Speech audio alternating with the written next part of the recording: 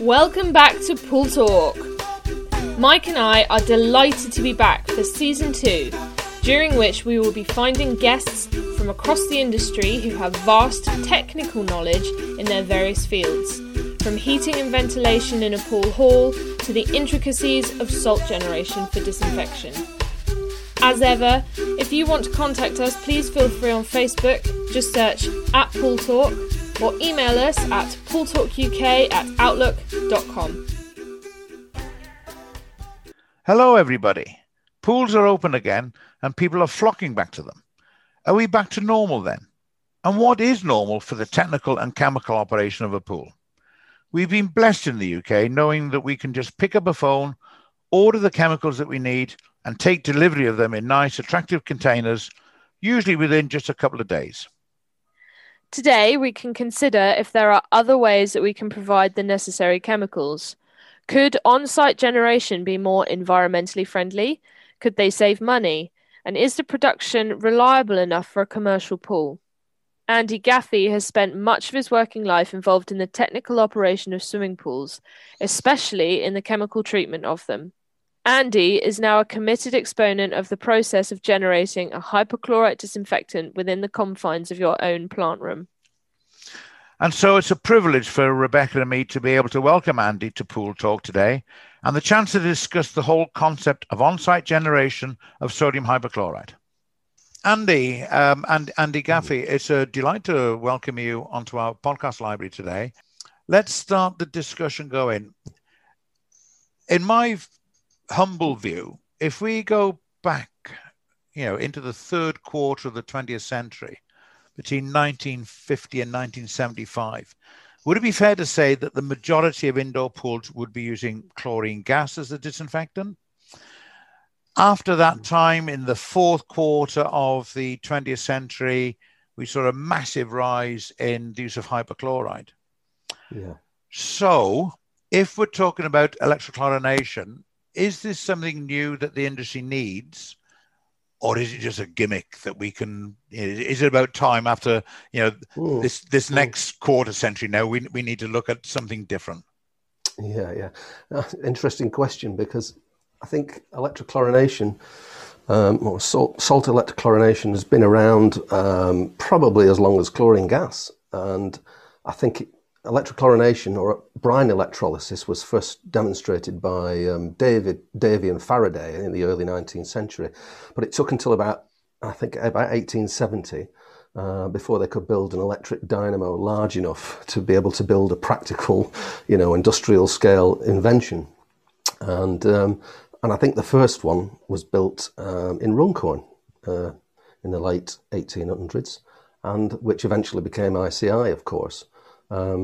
So it's thanks to brine electrolysis, really, that we've actually got sodium hypochlorite, because that's how it's produced. And the methods that we're talking about today are just on a lighter scale than that, for swimming pools. So electrochlorination systems, I think, have been in pools commonly now for quite commonly used for about 20, 30 years. And I can remember in the 80s, there were probably only maybe a handful, maybe a dozen or a couple of dozen pools in the whole of the UK using electrochlorination. And I think it's because the technology was so bulky, it required such large power supplies and a lot of space, and it was very expensive to install. So it really never took off, I don't think, until the 90s. So that's... How does it work? Is this what people would refer to when they say they swim in a saltwater pool? Yeah, well, that's it. There's various versions of electrochlorination. So we'll talk about the very basic method of producing hypochlorite first, I think. And if you take a container, you add salt solution to it and a couple of electrodes connected to a DC battery or a power supply. Then you will generate chlorine at the anode, and you will generate sodium hydroxide and hydrogen at the cathode. It's very easy to do, even at home, with a battery. So it's a very, very simple method. So what happens is chlorine gas is produced at the anode, but immediately that reacts with the sodium hydroxide, and that's how you get sodium hypochlorite. So you have a waste stream, which is hydrogen gas, there's a little bit of hydrogen produced, and that is diluted with air and removed from the system and expelled to the outside atmosphere. So that's how it works. Is there a risk? Is there a risk when producing hydrogen gas? Is there any risk to operators, public, whatever, in expelling that either from the generation unit until it gets outside? Is there any risk at all there? Yeah, that's a good question. It always comes up. Practically, we're producing quite a small amount of hydrogen in the process, but it's diluted down typically within the electrochlorination system with air. It's like 1,000 to 1 dilution usually, and that's pumped outside, evacuated outside to atmosphere. So there's lots of bells and whistles on machines, on electrochlorination machines these days to monitor airflow, to monitor hydrogen in the atmosphere. Lots of fail-safe features. But the biggest fail-safe feature you can have is in the plant room, and that's a high-level vent in the plant room itself, because hydrogen is much lighter than air. It wants to rise at about 30 miles an hour. It's pretty quick at getting up there. So if you can't contain it in the plant room, you will never have, even if all the fail-safes for some reason failed catastrophically, you couldn't contain hydrogen in the plant room because you've got a high-level vent. So that's the basic for any installation is having a high-level vent in the plant room. Okay. It's really interesting because I have a lot of clients, and mainly private clients, who they get in contact because they've heard of a salt pool and they think it's better than a chlorine-dosed pool. And I then have to explain that they are one and the same. It's not. There's this common misconception that a salt pool, it doesn't have chlorine in it. Yeah. It's a good question. A lot of them claim, it's chemical free. Yeah. But it's not. You're salt adding is still a chemical. Yeah, it is. And you're generating chlorine from that. So I think the difference in the systems, because this does get a lot of confusion for customers. So there are systems available where you add salt directly to the pool water. And then you electrolyze it as it goes through the swimming pool treatment system. So you have a small cell and it gradually produces chlorine. So that's great in a domestic pool. It's such a simple system, and there are probably millions of those systems around the world. They are so popular in Australia, South Africa, the US, Canada. But in a commercial pool, it's not a very viable method because you've got so much water. You would use so much salt to saturate the water, and you would be expelling a lot of that solution every week when you're doing a backwash. So it's quite a wasteful method for a public pool. And the other reason is that you would need an awful lot of cells, these small cells, to generate enough chlorine for a public pool. So it will be a very cumbersome installation. So you're saying that in a private pool it works in one way, so in a commercial centre it would work in a completely different way. So can you explain that? That's right. Yeah, absolutely. So in a commercial pool, it's typical to have an offline system so that you're generating a stronger solution of brine and salt and water, electrolyzing it with a lot more power, and then the hypochlorite that's produced from that is about 0.6, 0.8% strength, and that's delivered to a day tank for you to dose in the traditional way that you would dose hypochlorite. It's just that we will be making the solution a weaker chlorine solution, so you need to pump more of it. And maybe have a bigger storage tank. So in a commercial pool, an electrochlorinator is simply topping up a chemical tank, to meet the demand of the pool. So it switches on and generates when it's needed, basically. And you don't have to store, thousands and thousands of litres of product on site. So it's on demand. And that's the big difference, really. One of the big things that's interesting in the industry at the moment, Andy, is things like energy management, energy consumption, carbon footprints, etc. Yeah. Does the on-site electrochlorination process, say in a commercial pool, does that have any impact, in your view, on carbon emissions, carbon footprint, etc.? Yeah, so this is where when you're considering an electrochlorinator, perhaps you've got to get the energy management people talking to the environmental people, because there are concerns. Of course, the energy manager will go, I don't like the idea of electrochlorination because our energy consumption is going to go up, which it will slightly, because you're generating, your own hypochlorite. So, but the benefits are that your chemical costs will be much lower. Typically about probably 40% of what you were spending on chemicals before. And sorry, I've got to interrupt there. Did you say 40% lower? Yeah, that's quite an average. That's quite an average, saving. Some pools. So a commercial pool could actually save anything up to 40% of its chemical bill. Yeah, and possibly more as well, depending on, if you've got a small pool, for example, buying hypochlorite in small containers, it's usually quite expensive for them. Yes, it is, yeah. So, That's the most expensive way to buy chemicals. So you can save quite a lot of money. That's fantastic. It could be more than 40. Okay, sorry to interrupt. No, that's all right. It's a good question. So we were talking about energy, weren't we? So So the thing is, if you're generating your own product on site, you don't need regular chemical deliveries. Yeah, all you need is an occasional bulk delivery of salt and somewhere to put it. So if you like, the carbon emissions associated with your chemical dosing should go down considerably because you're not having frequent chemical deliveries to get fresh product every week or two. So we're gonna upset the energy manager, but maybe we'll get the environmental manager on our side. On the side, yeah, that's right.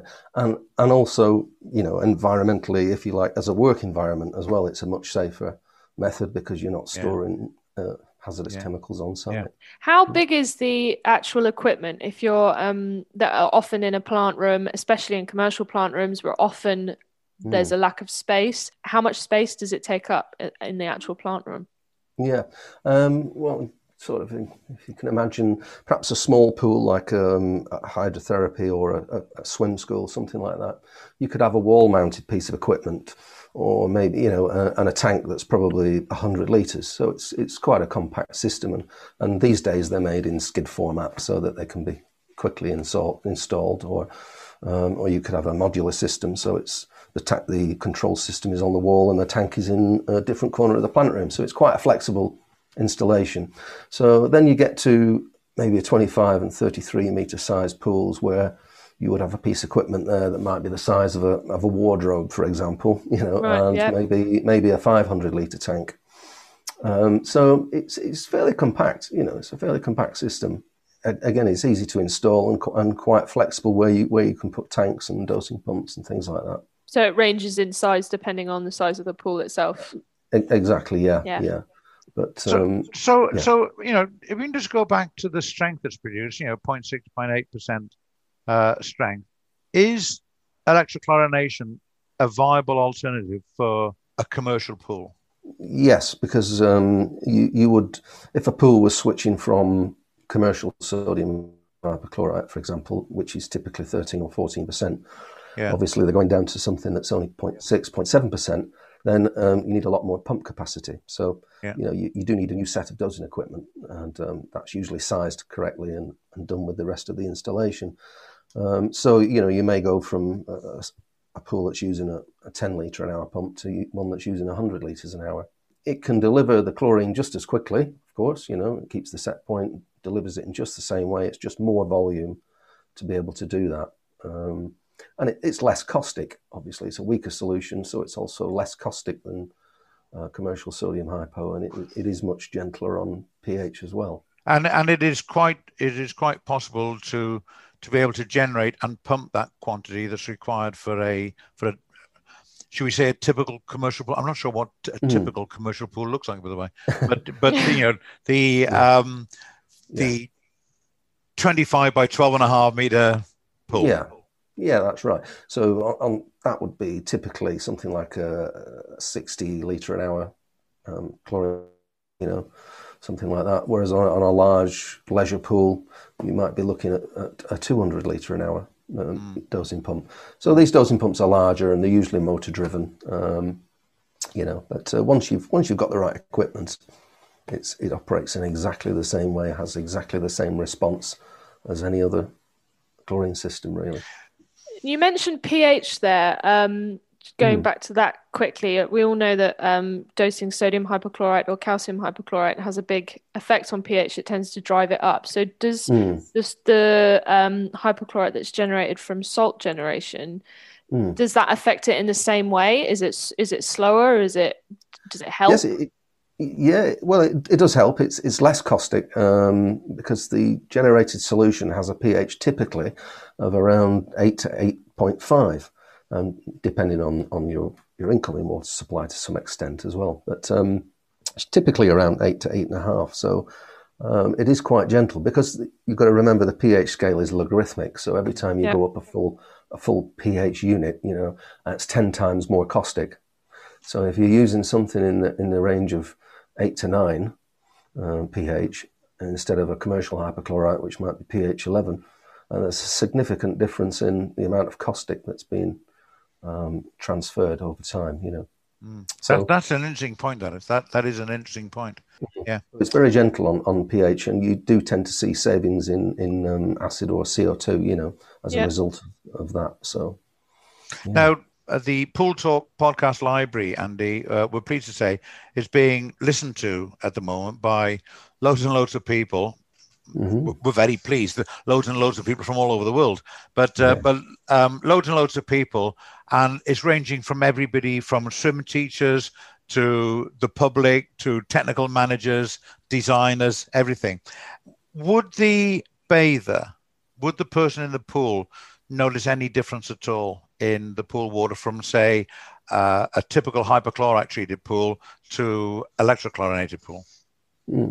We have had comments in the past, to say from bathers that it's much more comfortable on the eyes. They don't get the same stinging eyes. So you've got to remember that electrochlorination does add a little more chloride to the water than the other methods because there is some waste, there is some leftover salt that does go into the pool. It makes it very comfortable to swim in, for sure, and it's comfortable on the skin as well. But yes, it does add some chloride to the pool. Okay, I'm just wondering if people knew that the pool was using salt, if they knew it was a saltwater pool, they might end up imagining they're trying to swim in the Dead Sea and they can't sink or something like that. Good point. If it's working correctly, if it's working correctly, electrochlorination, you wouldn't be able to taste any salt in the water, any different to a normal sodium or calcium hypochlorite pool. Yeah, it's very different to the way you explained earlier. A private pool with where you dump salt into the pool itself, and it's the chlorine is generated through the plant room. You would then be able to taste it, but on a commercial scale, you don't see the difference. Correct. That's right. Yes, on a domestic pool with an inline system, yes, you would be able to detect that salt. We're obviously focusing on the advantages, and I think what you've explained, Andy, is that as long as you get the size right, electrochlorination or salt generation on site can be applicable to any pool, from the smallest domestic pool to significantly larger commercial operations. Got to ask the question: are there any disadvantages to it? Any drawbacks? Well, I suppose there are. The cost, I suppose, initial cost is one factor. Is that it will be more expensive than your typical chemical dosing system, so it needs an investment to do that. But of course, the operating costs come down quite considerably. So on a large pool, you would probably get a good payback time. On a smaller pool, it might take a little bit longer. But there are also, I know in the industry that there are options for renting these systems as well, so you can rent a system and have the maintenance included. There's no big impact on your capital budget, but you will start seeing the savings. Yeah. So cost is a consideration, but certainly operating costs are much lower. Okay. It would be wrong for us to just focus on the advantages, as great as they are. I think we have an obligation to look at the possible drawbacks. Is there any implication in terms of the operation? Does it need a dedicated member of staff to be able to operate the system, to look after it, or whatever? Well, the systems are generally all fully automated. So all an operator has to do is add salt. is make sure the machine has salt. Got it. Maybe I think even I can manage that. Yeah, it's obviously you don't need to agree with me, Andy. You don't need to agree. No, it's consideration. So the system's got to be designed well, so the staff aren't handling, so they reduce the manual handling as much as possible. But typically in a pool, they'll check the salt levels probably once or twice a week. Yeah. The other advantages really are that because the solution is quite low strength and it's not very caustic, is that the chemical injectors don't block, and that's probably one of the that's interesting. Single biggest benefits, because cleaning injectors is quite a hazardous exercise. I think there's going to be a lot of people listening to this at the moment, Andy, whose eyebrows have just shot up. Because, as you say, clogged injectors and cleaning of injectors is the bane of a lot of people's lives. It is, and it's the job that every plant engineer probably hates the most. Yeah. And so, with the on-site generated solution, the injectors do not block. So it's a job that you can almost strike off, your daily or weekly task list. Of course, you're not handling hazardous chemicals either, so it doesn't come under COSH because it's below 1% chlorine. It's not classed as hazardous, so you've got a lot less COSH management as well to think about. So really, the operator should be looking at the system daily. They should be checking that there's enough salt, and they should perhaps be noting some of the readings on the controller just to make sure everything's working normally, really. But these systems are often supplied with telemetry as well, so that if something does go wrong or something runs out of salt, they'll get a text or an email, or they'll get some kind of indication that something's not right, and that can always be relayed to the service provider as well. So going back to the time scale, then UK pools took a massive hit in 2020 with sort of most of them, over a 15-month period, managed to get about 10 or 12 weeks use at all, and the hit was massive. Are you aware of any sort of increase in interest in salt generation now? Did it reach its peak before COVID and has died a death, or did it reach a point and now there's even more interest in salt generation as we come through this pandemic? I think before the pandemic, interest was certainly on the up, and the last few years, we had seen quite a dramatic increase in take up of the system. So it's hard to say, the impact that COVID has had, because all countries have been impacted slightly differently. And there's export markets continued and things like that. So it's popular here. Certainly, it's gaining popularity, I think. That's interesting. And in other countries too. I know in North America and Canada it's becoming of interest to a lot of commercial pool operators. And indeed, in Canada, for many years, they operated a lot of commercial pools using the domestic system. Yeah. It seems to be very popular. They just upscaled it for commercial pools, but it was a very costly method. So now they can see this newer technology. The pool operators, designers, installers that are listening to this podcast, obviously, electrochlorination can be used as a refurbishment as well. It's not restricted to being put into new pools only. Into new build. So if there's any pool operator out there at the moment considering using electrochlorination, what advice would you offer them, and how should they approach such a project? Probably the best advice is to make sure that the system is sized correctly, because in the past we've seen that as the biggest downfall. Perhaps a company's not had a great deal of experience and they've undersized the system. And then the customer says, it doesn't work, well, it does work if it's sized correctly. So, so for a new pool, it would be perhaps down to the architects and the designers to discuss with the manufacturers, what their pool design is going to be like and what bathing loads there are going to be. But in an existing pool where they want to upgrade, then the installer really needs to know what is the current, what is the peak chlorine consumption of the pool. And that's the most important piece of information, really. So they can size the generator and size the dosing pumps to make sure that, you know, it can deliver all the chlorine that you need when the pool is at its busiest, really. And that's the art, you know. So I would say that's the first point. The next one is perhaps to use a system that is supported locally in your country, where you've got service companies that are well versed in servicing and supplying parts, you know, so that you don't have any trouble with service in the long run. I think those are, and to use a contractor as well that's got some history and got some examples of electrochlorination systems that they've installed, and that they've got engineers that are, you know, competent to service and support it. But it's generally a very reliable technology because there's so few moving parts.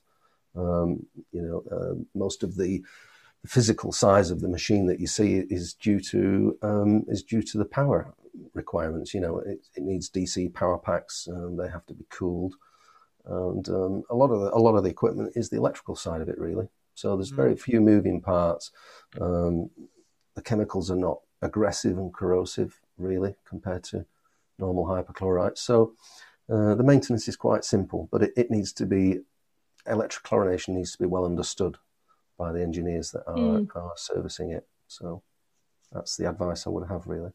I think when people hear this, there's going to be a lot of phone calls being made, and we're only too pleased to pass them on to you, Andy. Well, to be honest, my new business, I don't sell electrochlorination. I'm a big fan of it, don't get me wrong, because it is such a simple technology. It's so safe. And but my job really is to, I provide training services to commercial pool contractors and installers to train engineers. I can also provide training on electrochlorination systems as well, and also I can help clients. You know, if a client doesn't know where to start with a project, or they need some help in perhaps writing a specification for an electrochlorination system, then that's something I can help with.